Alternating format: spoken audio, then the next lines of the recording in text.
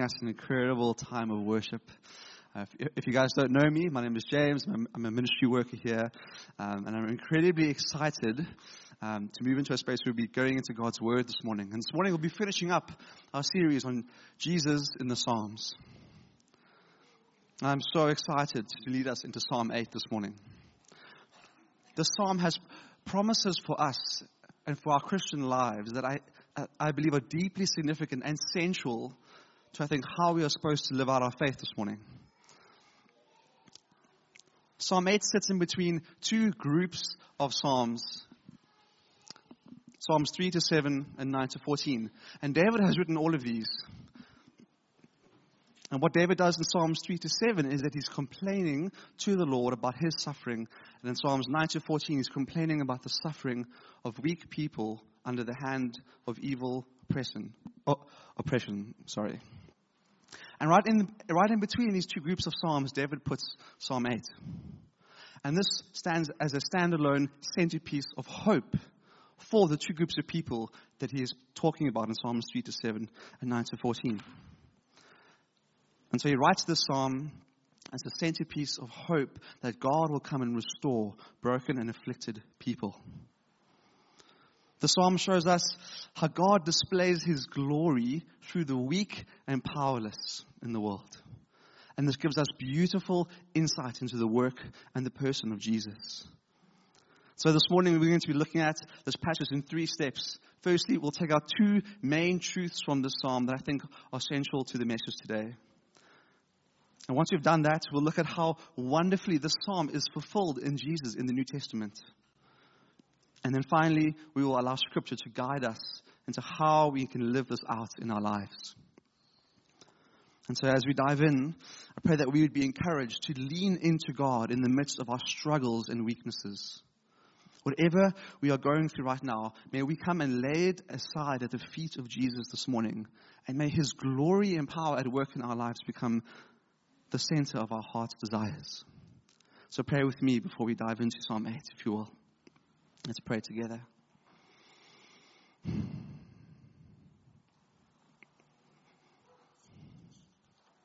Heavenly Father, thank you that we can gather this morning and celebrate who you are and what you've done in the world.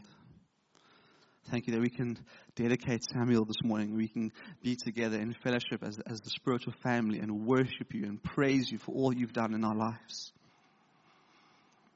Lord, we can bring lots of baggage and burdens into church on a Sunday morning.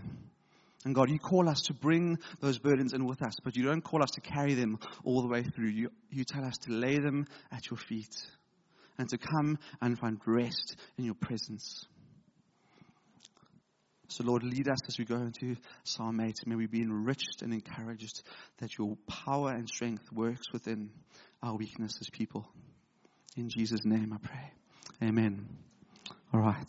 Join me in reading Psalm 8. It's 9 verses packed with glory. David starts writing. He says, O Lord, our Lord, your majestic name fills the earth. Your glory is higher than the heavens.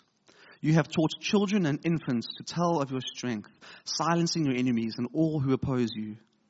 When I look at the night sky and see the work of your fingers, the moon and the stars you set in place, what are mere mortals that you should think about them? Human beings that you should care for them. Yet you made them only a little lower than God and crowned them with glory and honor. You gave them charge of everything you made, putting all things under their authority. The flocks and the herds and all the wild animals, the birds in the sky, the fish in the sea, and everything that swims the ocean currents. O Lord, our Lord, your majestic name fills the earth. Amen.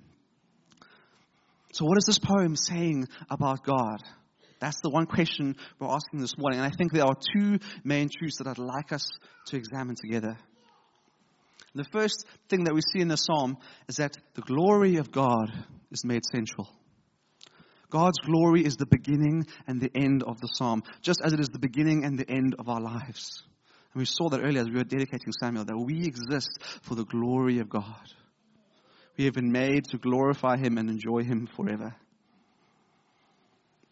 But take a look at how the psalm starts and ends. O Lord, our Lord, your majestic name fills the earth. When you see this in Scripture, you know that everything in between these verses, the beginning and the end, this is the central desire of David, that the glory of God would be on display and that he would be worshipped. Whatever the rest of the psalm says, the main goal is that God's glory would be established. And so this psalm is situated in between two cries out of affliction and suffering. David is struck by the brokenness that he sees and the brokenness that he's going through. And he's just crying out at this point. And I think we can all relate to this. It doesn't take long of looking into media headlines and newspaper headlines for us to just go, what is going on?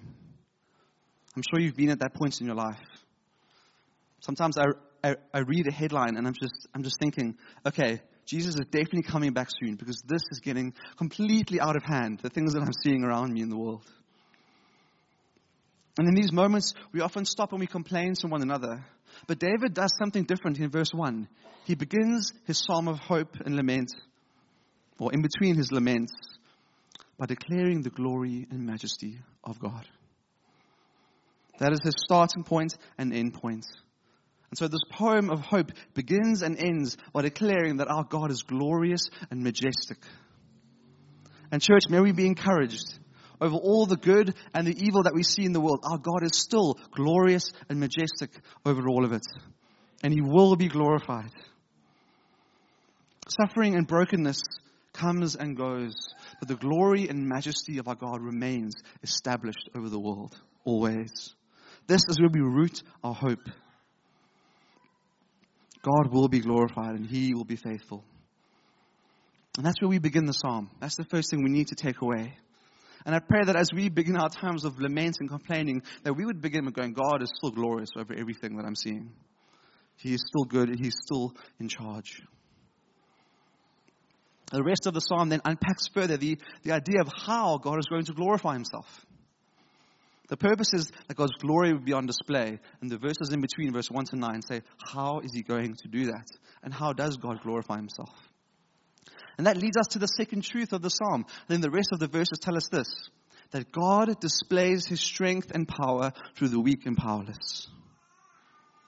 God displays His strength and power through the weak and powerless of the world. If you look back at verse 2, it says, you have taught children and infants to tell of your strength, silencing your enemies and all who oppose you. God is so powerful, sorry, I'm getting my words mixed up, powerful and glorious. He does not need our abilities and our strength to bring Him praise. He can use the praise of children to display His glory and to silence His enemies. And we're going to look into the New Testament later and we'll see how this is fulfilled in Jesus. What a beautiful upside down truth. God's glory is not dependent on our strength and on our abilities.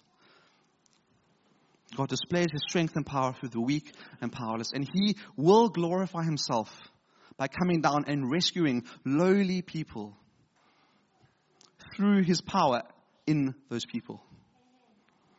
And this is really the story of the Old Testament in many ways. But David goes on further. He begins verse 3 again with looking at God's glory in creation. And he contrasts it with us as insignificant people. It says in verse 3 to 4, when I look at the night sky and see the work of your hand, of your fingers, the moon and the stars you set in place, what are mere mortals that you should think about them? Human beings that you should care for them. When David considers the enormous universe and the beautiful galaxy that he sees around us, why does God care so much about us?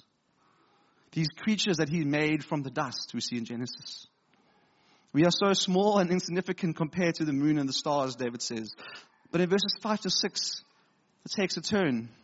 And despite our weakness and our insignificance, God has chosen us and given us glory and honor. What an incredible statement and purpose for humanity. We have been made in His image and given a position a little lower than the angels, God's word says. These mere people that God has made from the dust of the earth have been given a role within creation that the moon and stars have not. He says, you gave them charge, verse 6, of everything you made, putting all things under their authority.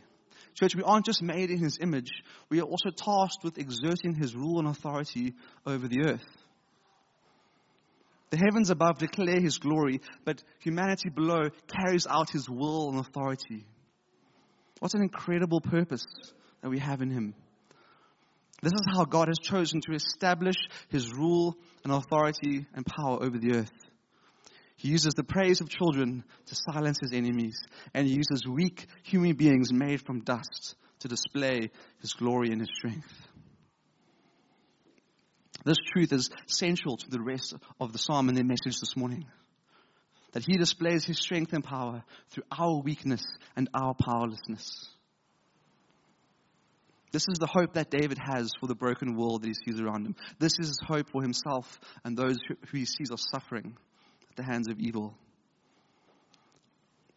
God, in His wisdom and love, has chosen that human weakness is the perfect vessel for His strength to be carried out to the world and for His glory to be put on display. And this is central to this morning. And this is why we're here. And that's why David ends again the psalm with glorifying God. O Lord, our Lord, your majesty fills the earth. What a glorious mystery that God has chosen to use us. Small people made from the dust of the earth to bring His glory and strength to the world. And that is really Psalm 8 in a nutshell. You can spend hours and hours in here. But those are the two central truths to the psalm that we need to take away this morning. So far we've seen that God uses the weakness of man to display His glory. And that is the hope of the suffering of the world. But where do we see Jesus in the psalm? There is no overt prophecy here or mention of His name. And throughout the Old Testament, we do see ordinary people being used by God in extraordinary ways. To rescue God's people from slavery, like Moses. To lead His people into the promised land, like Joshua. To be great kings over Israel, like David and Solomon. Yet, while these figures were being used in incredible ways by God, even in their weakness, they weren't good enough to fix the problem of human sin and brokenness. They could not restore us to God permanently. Because even these great figures of the Old Testament had deep sin and failure and brokenness themselves. While God can use us greatly, church, we are not good enough to restore us to the Lord Himself. He has to do that. And so the hope here is that one day there will be a human, a meek, lowly human made on the earth, who in their weakness and lowliness will be able to be used by God to bring eternal salvation to people and to restore them to God. And so while David is praising God for how He uses weak people and children to bring Him glory, he's actually pointing far beyond his time. He's pointing ahead to the day that God Himself comes down to the earth as a meek, humble King. When Jesus, the Son of God, leaves His power and glory in heaven and becomes that same meek, lowly child that David is talking about in the psalm. And so Jesus, the Son of Man, comes to earth as a meek, humble King, and He suffers and dies on our behalf to save us, and He rises again to defeat God's enemies. Church, our hope of God's power in weak people is completely fulfilled in Jesus. He is the perfect example of God using the weakness of humans to display His glory and power. He did it in Jesus, and He will do it in us too. So what now we're going to do is look into the New Testament and see how Jesus fulfills the promises of Psalm 8 in two beautiful ways. We're going to look at Matthew 21 and Hebrews chapter 2. But let's read Matthew 21 first, verses 12 to 16. Verse 12 onwards. Jesus entered the temple and began to drive out all the people buying and selling animals for sacrifice. He knocked over the tables of the money changers and the chairs of those selling doves. He said to them, "The scriptures declare my temple will be called a house of prayer, but you've turned it into a den of thieves." The blind and the lame came to Him in the temple, and He healed them. The leading priests and the teachers of the religious law saw His wonderful miracles and heard even the children in the temple shouting, "Praise God for the Son of David." But the leaders were indignant. They asked Jesus, "Do you hear what these children are saying?" "Yes," Jesus replied. haven't you ever read the scriptures? For they say, you have taught children and infants to give you praise. Psalm 8, right there. Some context to this passage is that Jesus has just made his triumphal entry into Jerusalem as the King of Israel. But he doesn't do so on a noble horse and isn't greeted by a huge parade. He comes in on a donkey and is greeted with palm leaves.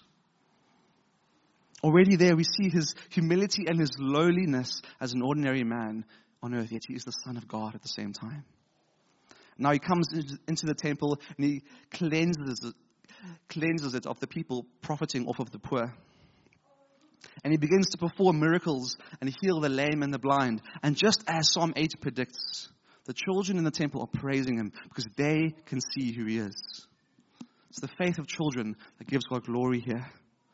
And notice that the chief priests and the religious leaders have no idea how to respond. Jesus, do you hear what these children are saying? Yes. Have you not read Psalm 8? He says. You have taught children and infants to bring you praise.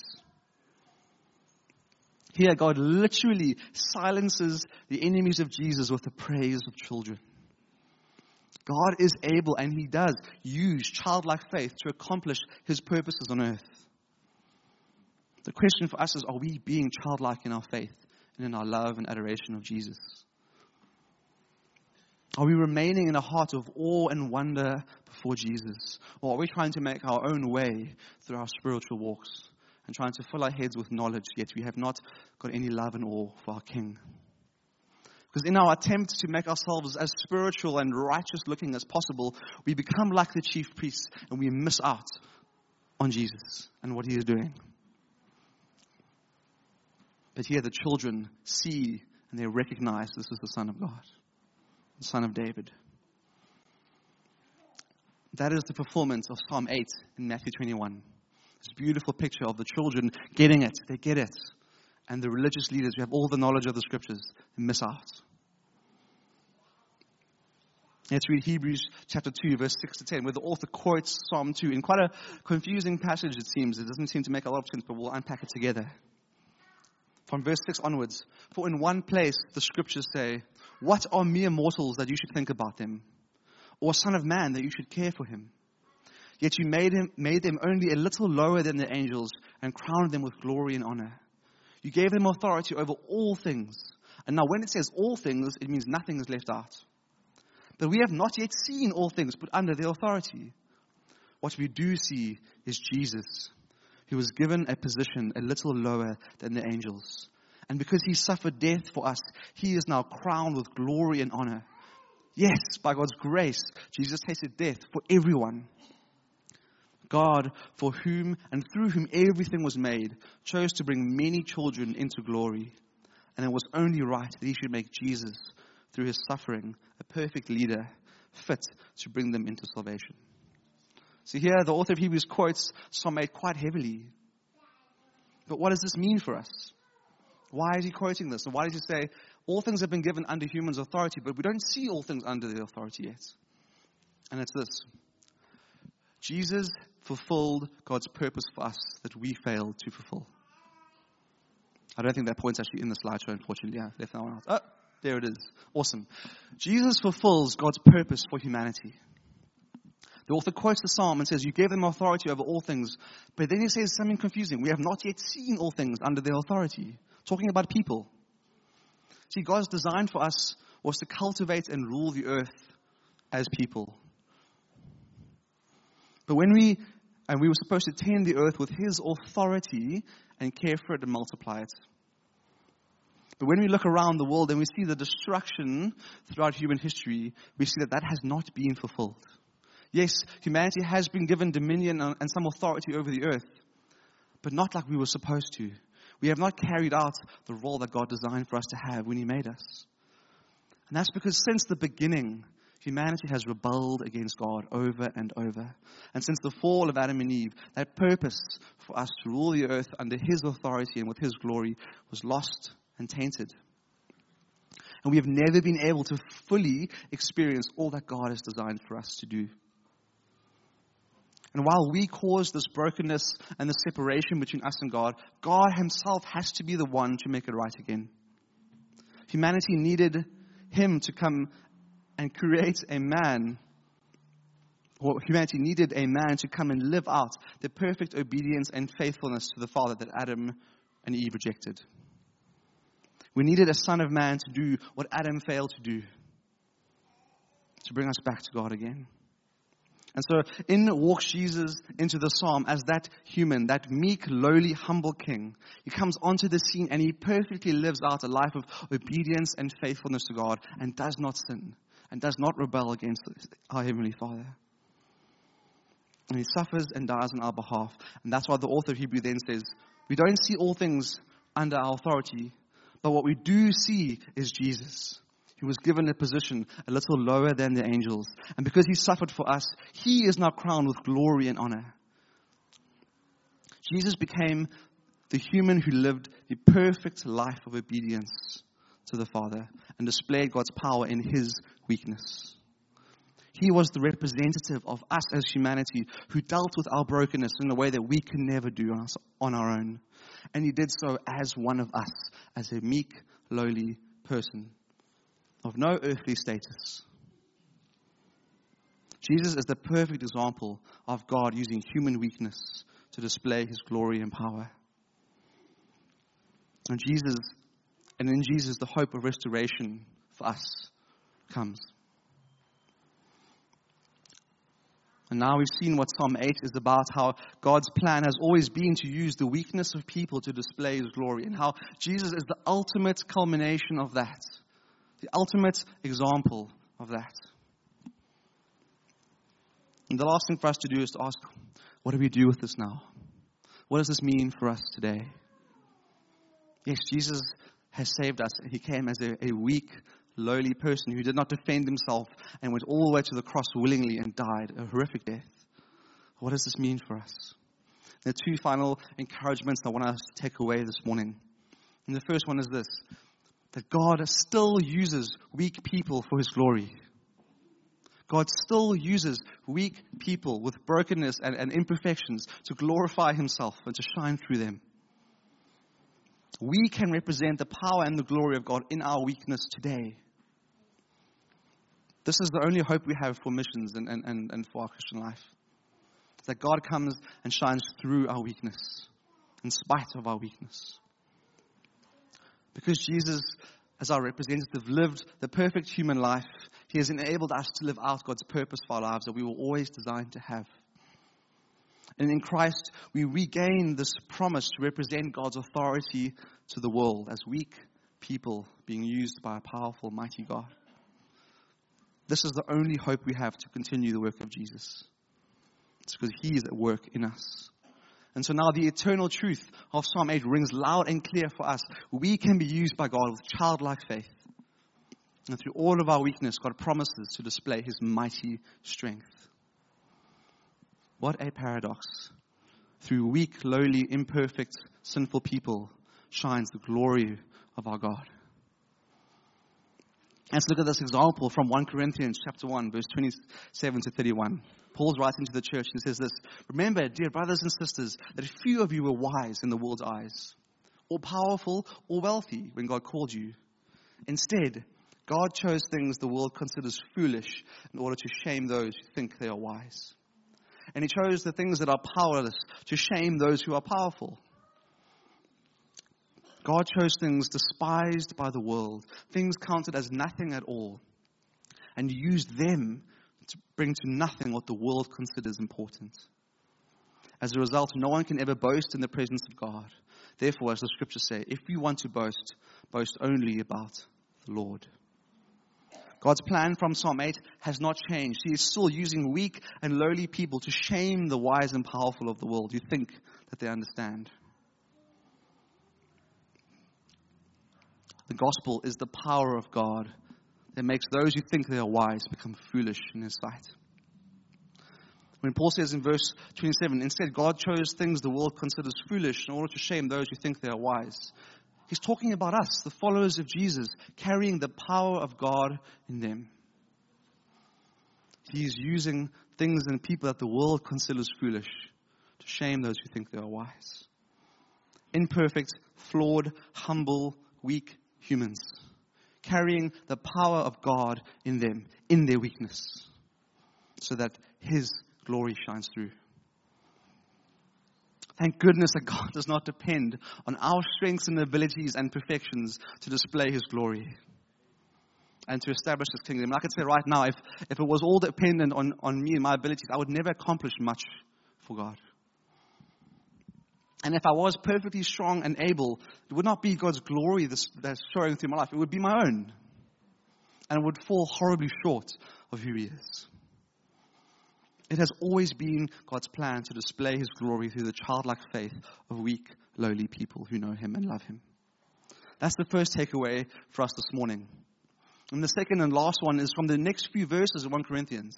We put the slide on earlier because we forgot to do it this morning. Well, I forgot to do it this morning. We need to depend on Jesus alone to display God's power. We cannot start to live out our faith in our own efforts and abilities. Paul says in the next few verses of 1 Corinthians 2, he says, when I first came to you, dear brothers and sisters, I didn't use lofty words and impressive wisdom to tell you God's secret plan. For I decided that while I was with you, I would forget everything except Jesus Christ, the one who was crucified. I came to you in weakness, timid and trembling, and my message and preaching were very plain. Rather than using clever and persuasive speeches, I relied only on the power of the Holy Spirit. I did this so you would not trust in human wisdom, but in the power of God. Some of the other versions of the Bible say, I did this so that your faith would not rest on the wisdom of man, but on the power of God. This is coming from the Apostle Paul, one of the greatest apostles to ever live, and one of the greatest builders of the early church that we've seen. And this is his attitude. When Paul went on mission to make disciples and to plant churches, at the center of everything that he was Christ and Christ crucified. He says, I forgot everything. I just brought Christ to you in me. And I came to you in weakness and trembling. If we want to display the power of God to those around us, we need to acknowledge our weaknesses and lean into God. Know that we are weak and we cannot do this on our own. Take our weaknesses to our Father and lay them at His feet. Are we taking our weaknesses to God daily and trusting Him to fill us with His power as we go out into the world, into wherever we might go? A team of young people have just left for mission in Vredendal. I'm really bummed to not be able to go with. But if you've been on a local or long-distance mission with our church, you'll know that these young people, many of them are going for the first time, are going to learn to trust in God the hard way.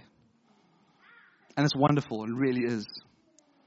When you are sharing a small space next to 10 or 15 other guys who you love, but when you're crammed in a space that big, to sleep next to each other for a week, your love is tested in a big way often. When you share one small toilet and shower between a team of 20 or 30 people for a week, you get little sleep because you're sleeping on the floor and there's no space for big comfy mattresses in the trailer. We used to leave those behind when guys brought them. Hey, Rolls, those big fluffy mattresses. No, sorry, you get a yoga mat for the week and you're good to go. And if someone annoys you in the team, well, get over it because there's nowhere you can go. You're there for a week together. That's it. And in these moments, as we're on mission together out there in Vredendal and Malawi, and when we used to go to Colesberg and Zitulele, you'll know that you grow in your faith and dependence on Jesus because you have no other choice. You have no other choice. And all these teenagers will come back saying, my faith in Jesus has skyrocketed. I've learned to depend on His strength in a new way. The cooking was not the same at home. It was not my own bed. It was not my home porcelain, my own loo, my own bathroom and shower. I had none of those for the week. But God came through and used me. That is the testimony of everyone who comes back from mission. But my point is this. If we are on a mission for Jesus here as well, why do we depend on Him any less than when we're out there? People come back from mission faith-filled and ready to go, and they get comfortable again. And that faith and that dependence on God dies down because we have our bed, we have our comfy space, we have our nice food, we have our friends around us. But the truth is that we don't need Jesus any less here right now than when we're on mission and away from our comfort zone. And so wherever we are, may we see and acknowledge our weaknesses, take them to the feet of God, and trust the promise of Scripture here for us. May we believe that God uses the weak things of the world and uses us in our weakness to display the gospel of power. Maybe this morning you need to wrestle with your own weaknesses and actively bring them to the Lord, lay them at His feet, and pick up the calling that is on you to display His glory and strength in your weaknesses.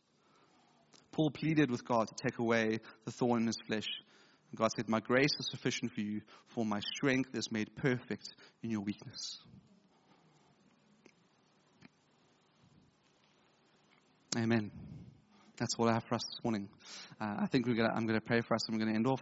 But worship team, guys, you guys can come back up. While they're coming up and doing their best to walk quietly, but these stairs are really creaky, I know. Let's pray together while they come up. Thank you, Father. Thank you, Father. Heavenly Father, thank you for this opportunity to dive into your word, to see your eternal promises in the Scriptures. Thank you for your Son, Jesus, who came to earth as one of us, experienced the weakness of being a human, experienced all the temptation and trials that we go through, yet you did not sin, and won and purchased for us the ability to be restored to you. God, wherever we go out during the week, every day, come and shine through our weakness and our imperfections and our struggles and our humanity. You have made us for your glory, God. And your glory and might at work in us as weak people is all the hope we have for life. Thank you for the promises of your word. In Jesus' name, amen.